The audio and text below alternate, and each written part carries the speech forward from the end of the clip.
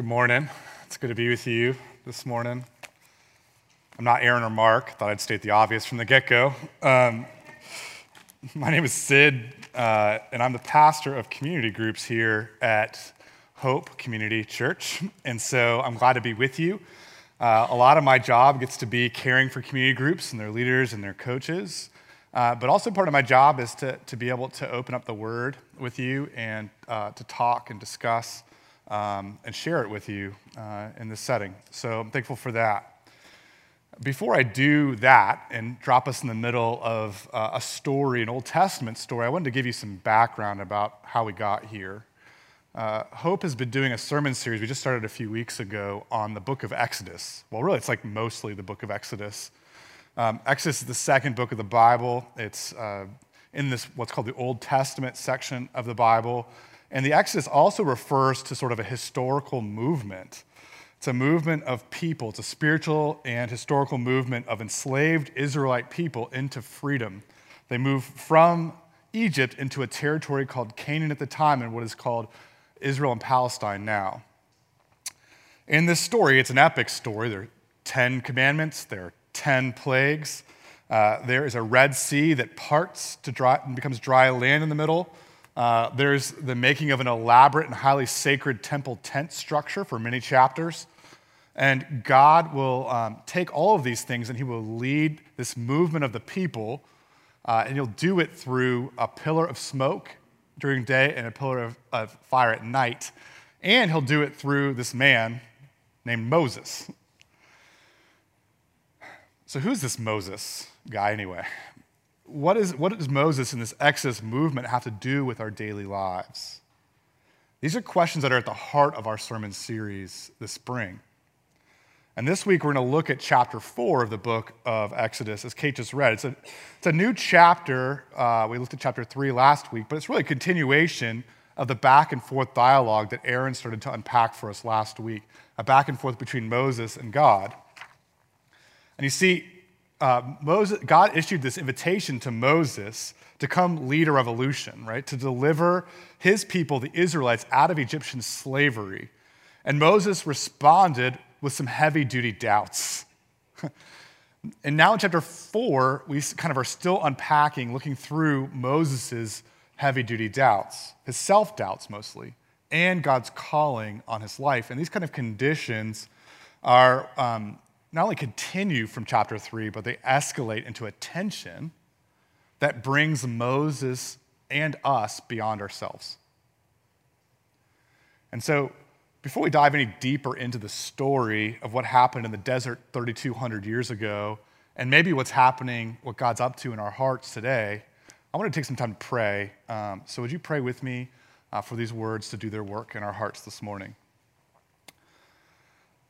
Father, by your Spirit, would you meet us? Would you meet us where we are?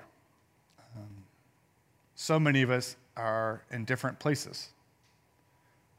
Some of us came here eagerly, some came reluctantly. Some of us came by ourselves, some of us were dragged by others. And I just do pray that you would be with our hearts. Jesus, would you come and run and meet us where we are? But would you help us don't leave us there. Would you move our hearts? Would you transform our minds? Jesus, would you be high and lifted up, more believable and beautiful to the eyes of our hearts? Would you make the meditations of our hearts and the words that I speak pleasing and acceptable in your sight, our rock and redeemer? Amen. Well, every great story begins with a knock at the door. Well, if we're honest, not just like a single knock, usually more than one knock.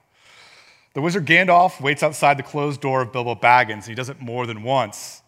Gandalf says, I'm looking for someone to share in the adventure that I'm arranging, and it's very difficult to find anyone. And what does Bilbo say? Good morning. We don't want any adventures here, thank you.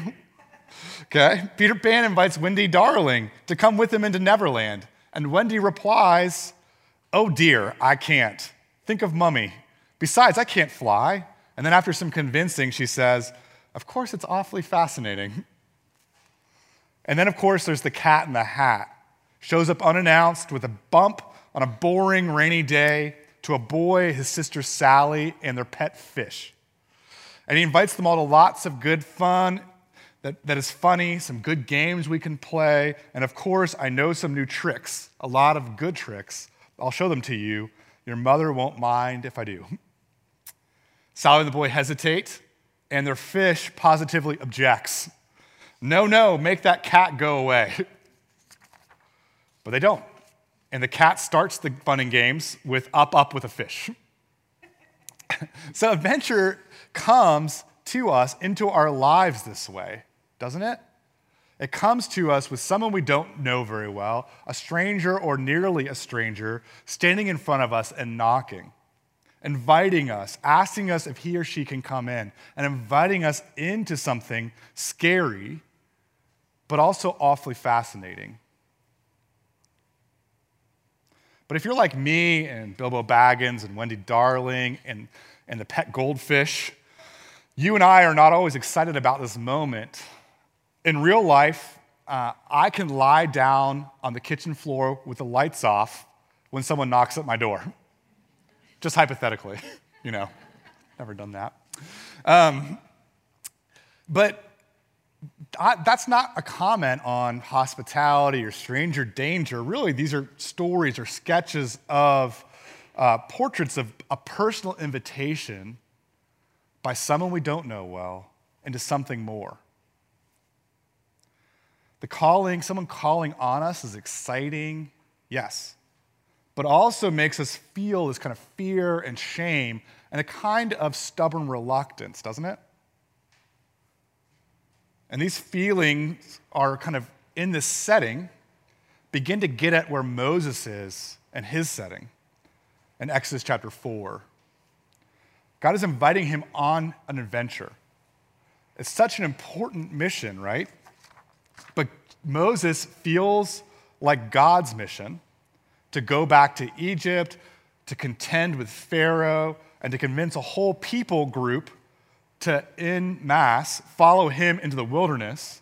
This mission feels like a mission impossible. And frankly, Moses feels like anything but a secret agent, ready and trained to do that.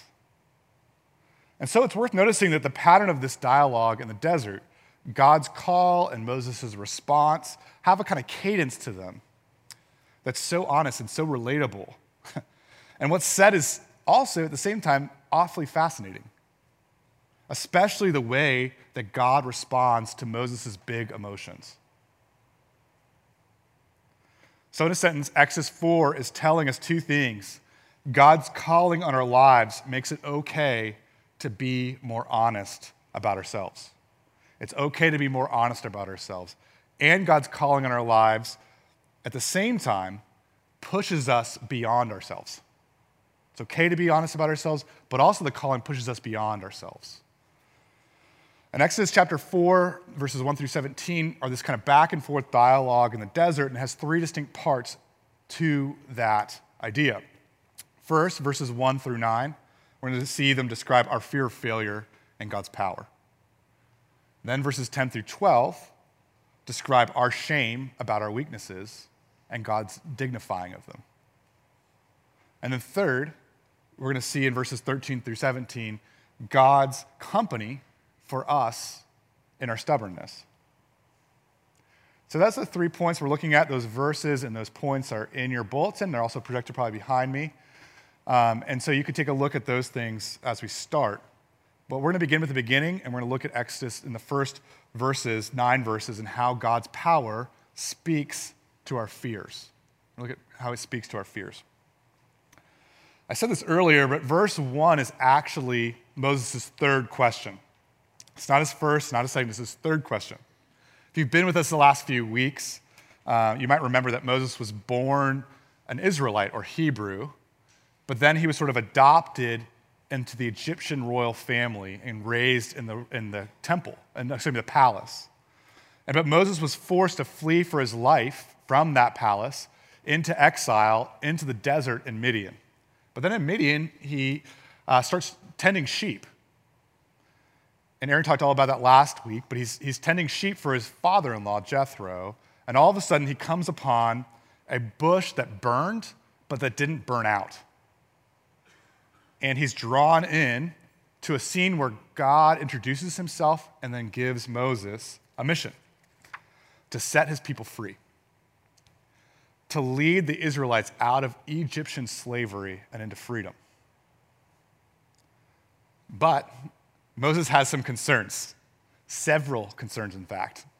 And so he asks God in Exodus chapter 3, who am I to take on the world's most powerful monarch and then lead hundreds of wildly opinionated and very codependent people into the wilderness with no resources? So question 1, who am I? And also in Exodus 3, we see the second question. Moses asked, who should I say sent me? That is, who are you talking to me from a shrub on fire? And who is it that is sending me to go do this mission impossible? So who am I? But in the second question, who are you? And how does God answer those questions? I'm with you, Moses, and I am who I say I am. That's who. And this is the buildup for Moses' third question in our passage. Exodus chapter 4, verse 1. Really, it's not really a question, it's more of an objection. Behold, they will not believe me or listen to my voice, for they will say, the Lord did not appear to you. Why does Moses go there? Why does he assume out of the gate that he's not going to be listened to or believed? It's because he's had some experience, like us all. His experience was 40 years ago, roughly, he was in Egypt, and he tried his hand at playing the rescuer of his people. Right? He saw an Egyptian beating a Hebrew slave, and I quote, he looked this way, and he looked that way, and seeing no one, he struck down the Egyptian, and he hit him in the sand. And what kind of reception did this act of bravery earn Moses? The next day, Moses, still trying out the superhero routine with the fluttering cape and the big S on his chest, this would-be hero Moses shows up and he tries to settle a Hebrew on Hebrew dispute. But then the Hebrew who's in the wrong lashes out at Moses, and he says this, who made you a prince and judge over us? Do you mean to kill me as you killed that Egyptian? Yikes. And then what happened? When Moses' adopted grandfather, the Pharaoh, hears about the murder and Moses' sort of sudden interest in the Israelite situation, what happens? When Pharaoh heard of it, he seeks to kill Moses. Double yikes. That gets two yikes because one's about family, that's a yikes, and the second one's about capital punishment, which I'm not talking about today. It's another yikes.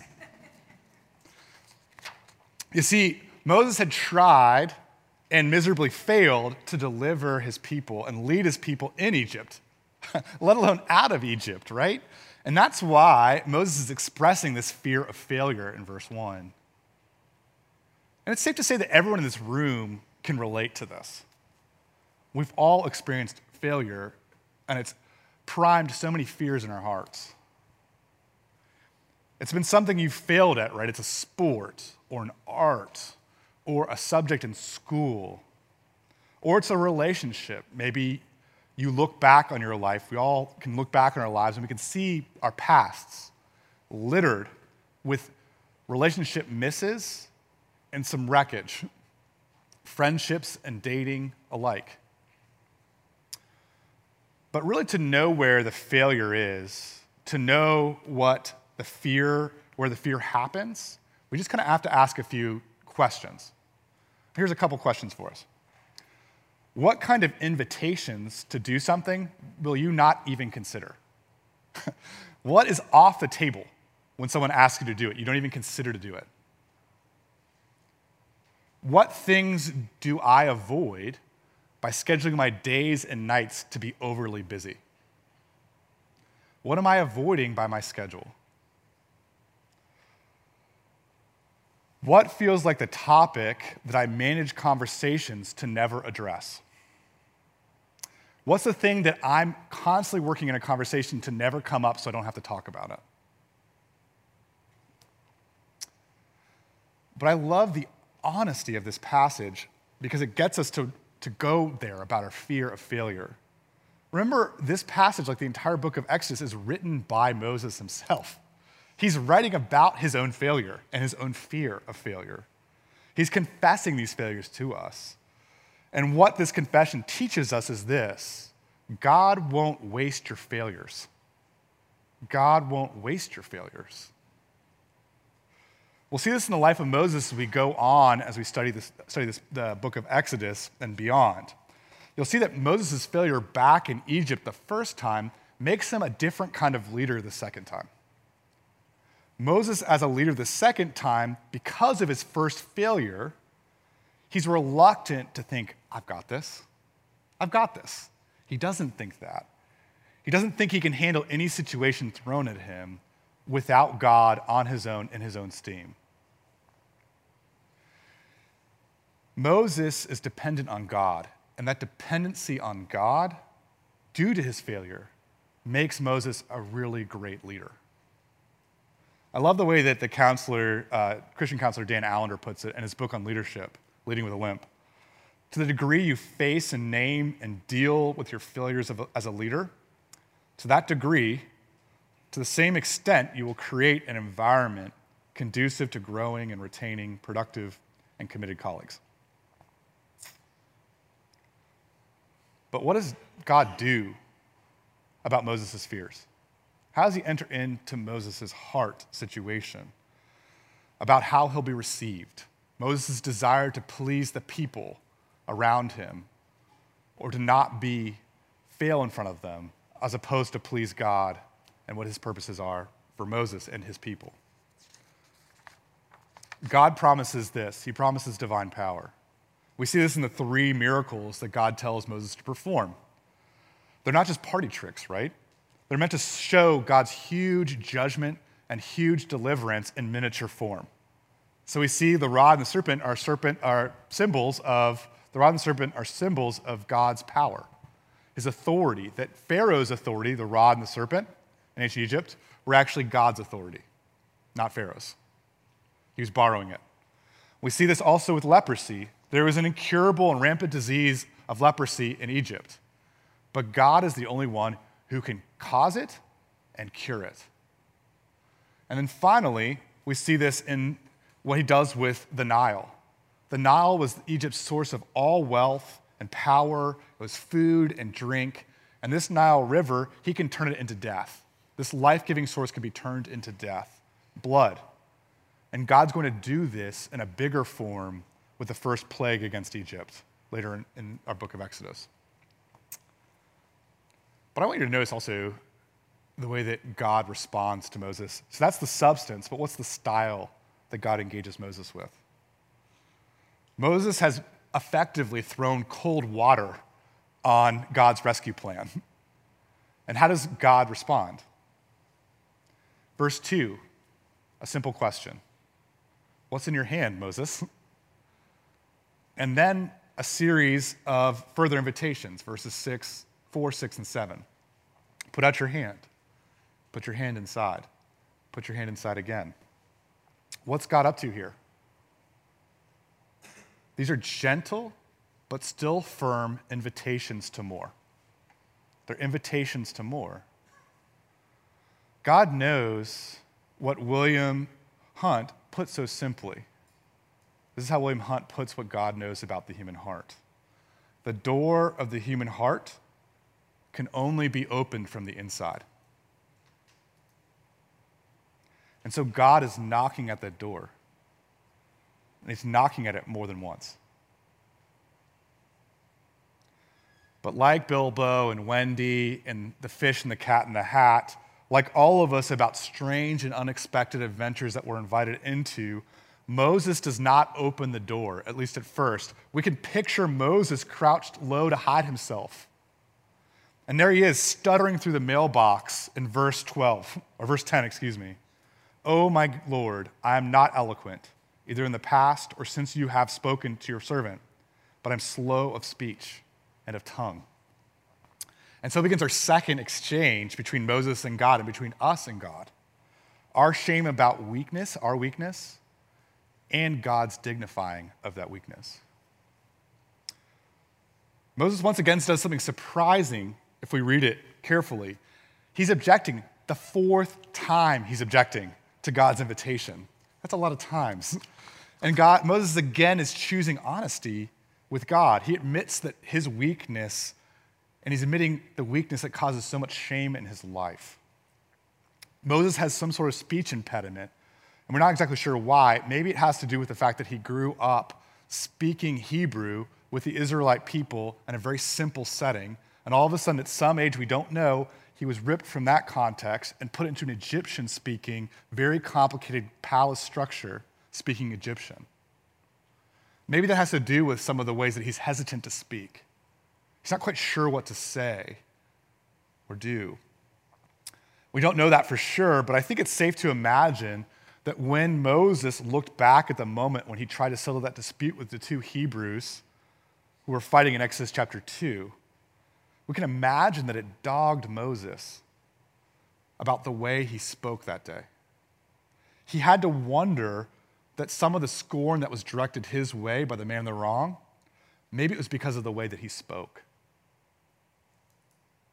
Maybe the man didn't think Moses could be a prince or a judge over the people because he didn't speak like a prince or a judge over the people. He stammered, his tongue gone lifeless, especially when he needed it to be full of life the most. But once again, I want you to notice God's manner with Moses, right? He's gentle and inviting, and he begins with a series of questions in verse 11. Who has made man's mouth? Who makes him mute or deaf or seeing or blind? Is it not I, the Lord? God knows. He knows all about the human heart, and he knows the door to the human heart only opens outwards. It doesn't open inwards. And so what that means is you can't force the door of the human heart by charging at it. That'll only make your shoulder black and blue. And so God knocks once again with these questions that get at the truth that Moses confesses, my Lord, but he also struggles to believe. And isn't that our situation? We know the right answers, most of us, right? We know with our heads that Lord can do anything and everything he wishes, but in our hearts we doubt it. And we especially doubt it about our weaknesses. The weaknesses that have caused us so much shame. The weaknesses that it feels like despite our best prayers, God still hasn't fixed.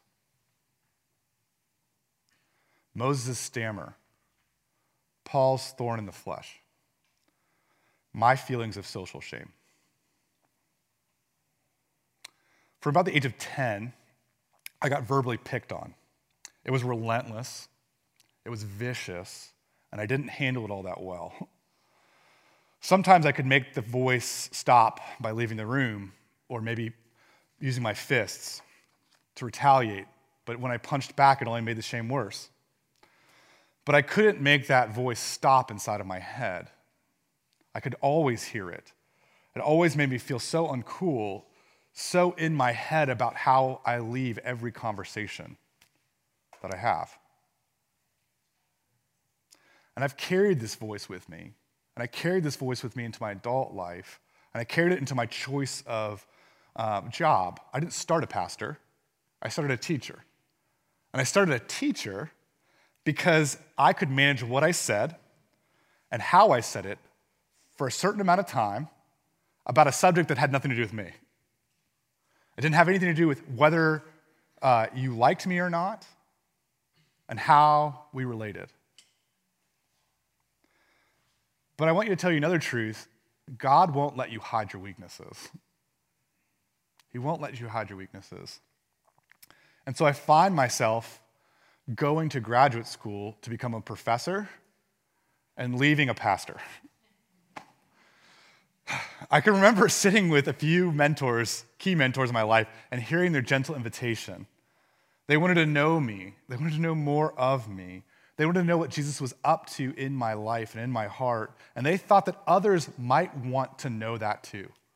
They might want to know me and Jesus in me. And they thought I might have what it takes.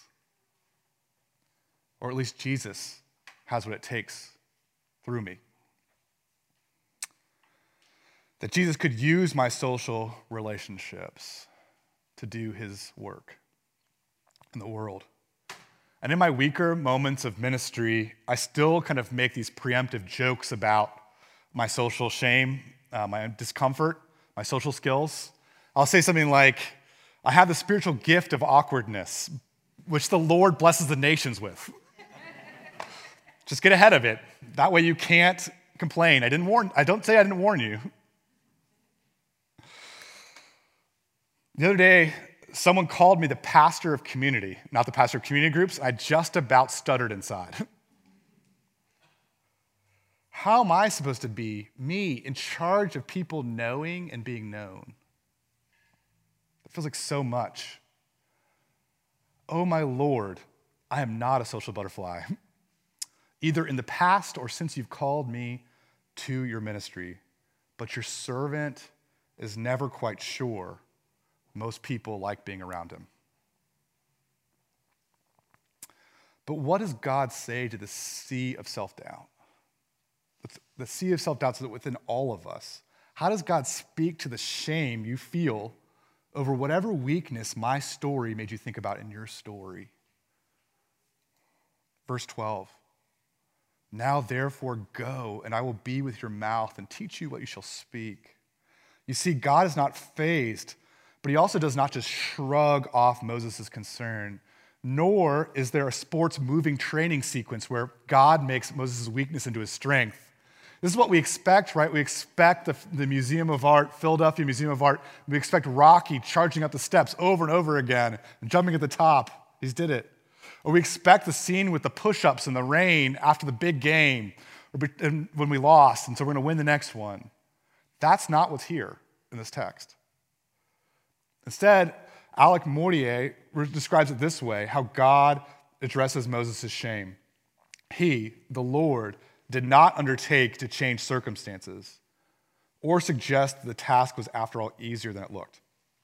He did not even guarantee immediate success or urge Moses to think positively and not be so defeatist. The call really consists of nothing more than the Lord asking Moses, do you trust me?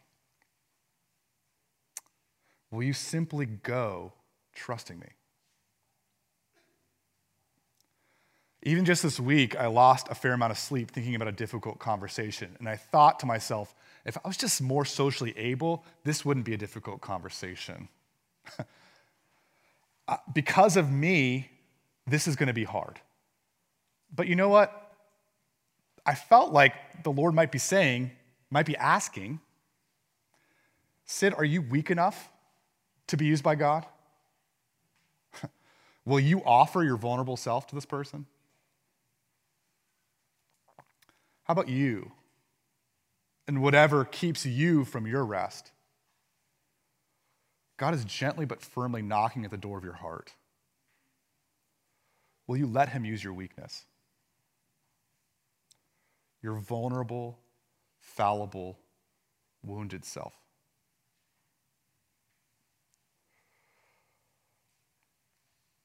But how did Moses respond to God's invitation? Moses, do you trust me? Moses, will you go simply trusting in me? Granted, God's ask was bigger than a difficult conversation, but Moses' reply in verse 13 is still really shocking if we read it. What does he say? Oh, my Lord, please send someone else. So honest. And so we begin our third and final point this morning, our stubborn wills and God's company in that. Moses is done asking questions, and he's done with God's mission. In verse 13, he says, I'm out. I am tapping out. Find someone else, anyone else but me. This is an act of stubborn willfulness. It's a moment of unbelief. Moses doesn't trust God in this moment. He doesn't trust his power to transform or his ability to give dignity to our inadequacies. And verse 14 tells us the anger of the Lord was kindled against Moses. And we really, if we don't look at the text, we would safely assume that it's going to read like something like this. And then God consumed Moses in a fit of fire, just like the burning bush nearby, except that the fire didn't last all that long. Okay? We can imagine that. But listen to what the text says. Instead, we read yet another question, another knock on Moses' door. Is there not Aaron, your brother the Levite? Then God continues, I know that he, Aaron, can speak well. Behold, he's coming to meet you. And when he sees you, he will be glad in his heart, and you shall speak to him and put words in his mouth, and I will be with your mouth and with his mouth, and will teach you both what to do. He shall speak for you to the people. Instead of the judgment Moses deserved, God gave him company. A friend and a brother, a substitute and a mouthpiece. God gave Aaron as a gift to Moses. He gave him as a gift to his fear, a gift to his shame, a gift even in his stubbornness. And it's not just that God won't waste your failures. It's not even just that God won't let you hide your weaknesses. A third truth is God is not letting you go it alone. He's not letting you go it alone. But how? How can God give this gift of Aaron to Moses in the very heat of his anger against Moses? The grace is made possible by another infant boy who escaped a king's attempt to kill all Israelite infant sons. It's made possible by another man, Jesus, who left his palace, this time in heaven, in a self-imposed exile. But this man, Jesus, was also God, and so he trusted his Father. He trusted the mission to set the captives free, to free us from our stubbornness, to free us from our fears, to free us from our shame, and not just to free us from Egypt. And it is this trust in God that led Jesus on a mission impossible to a cross to be consumed by God's anger against us. This Jesus' obedience and sacrifice delivered Moses, and it will deliver us. All we have to do is receive Jesus and the blessed gift of his company. But God doesn't just give us Jesus' company. He gives us the company of people like Aaron. Aaron, who when they see you, they are glad in their heart.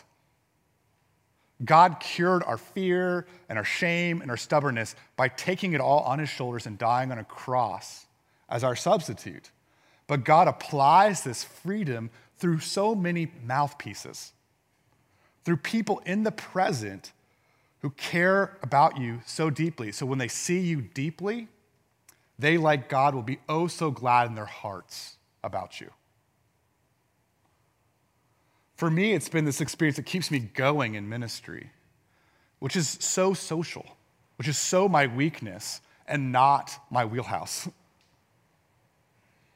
It's people who over lunch or coffee lean over and speak God's truth into my life.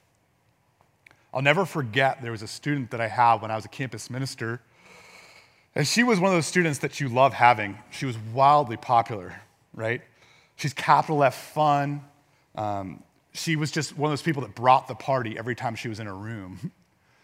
She was the kind of person whose laugh was contagious, and whatever she was interested in, no matter what it was, it spread through the campus like wildfire. All of a sudden, her entire dorm floor was into mermaid coloring books simply because Julia was into them. Which is wild, if you think about it. Anyway, I'll never forget that this student, Julia, kind of pulled me aside. It was her senior year, her last event in this campus ministry. At a summer conference. She pulled me aside after one of our last sessions together, and she said this, "You know, Sid, I wish you would stop saying you're socially awkward. That's never been my experience of you. I've only ever felt cared for by you." And I knew in that moment that God was knocking on the door of my heart. And he was saying, "Sid, I've never felt awkward around you. And I've only ever cared for you and cared about you and wanted to be with you." Perhaps this morning, at the beginning of the week, beginning of another month in your life, you too can hear that invitation from God, that knock, a knock again, once again. "I'm looking for someone to share in an adventure I'm arranging. Would you come with me?" Let's pray. Father, it's scary. It's scary to trust you. You ask such big things from us, and we're so small. But in our fears and in our shame and in our stubbornness, we forget. We forget how big you are and how much you want to be around us. And I pray that the warmth of your affection would start a fire inside of us. And by your Spirit, you would move us out. And that we'd be warmed, encouraged, cared for. And Lord, would you help us not to stifle that voice, that invitation that you have for us this morning? I pray that we'd be able to hear it. A still small voice that calls us to more. We ask this in your name, Jesus. Amen.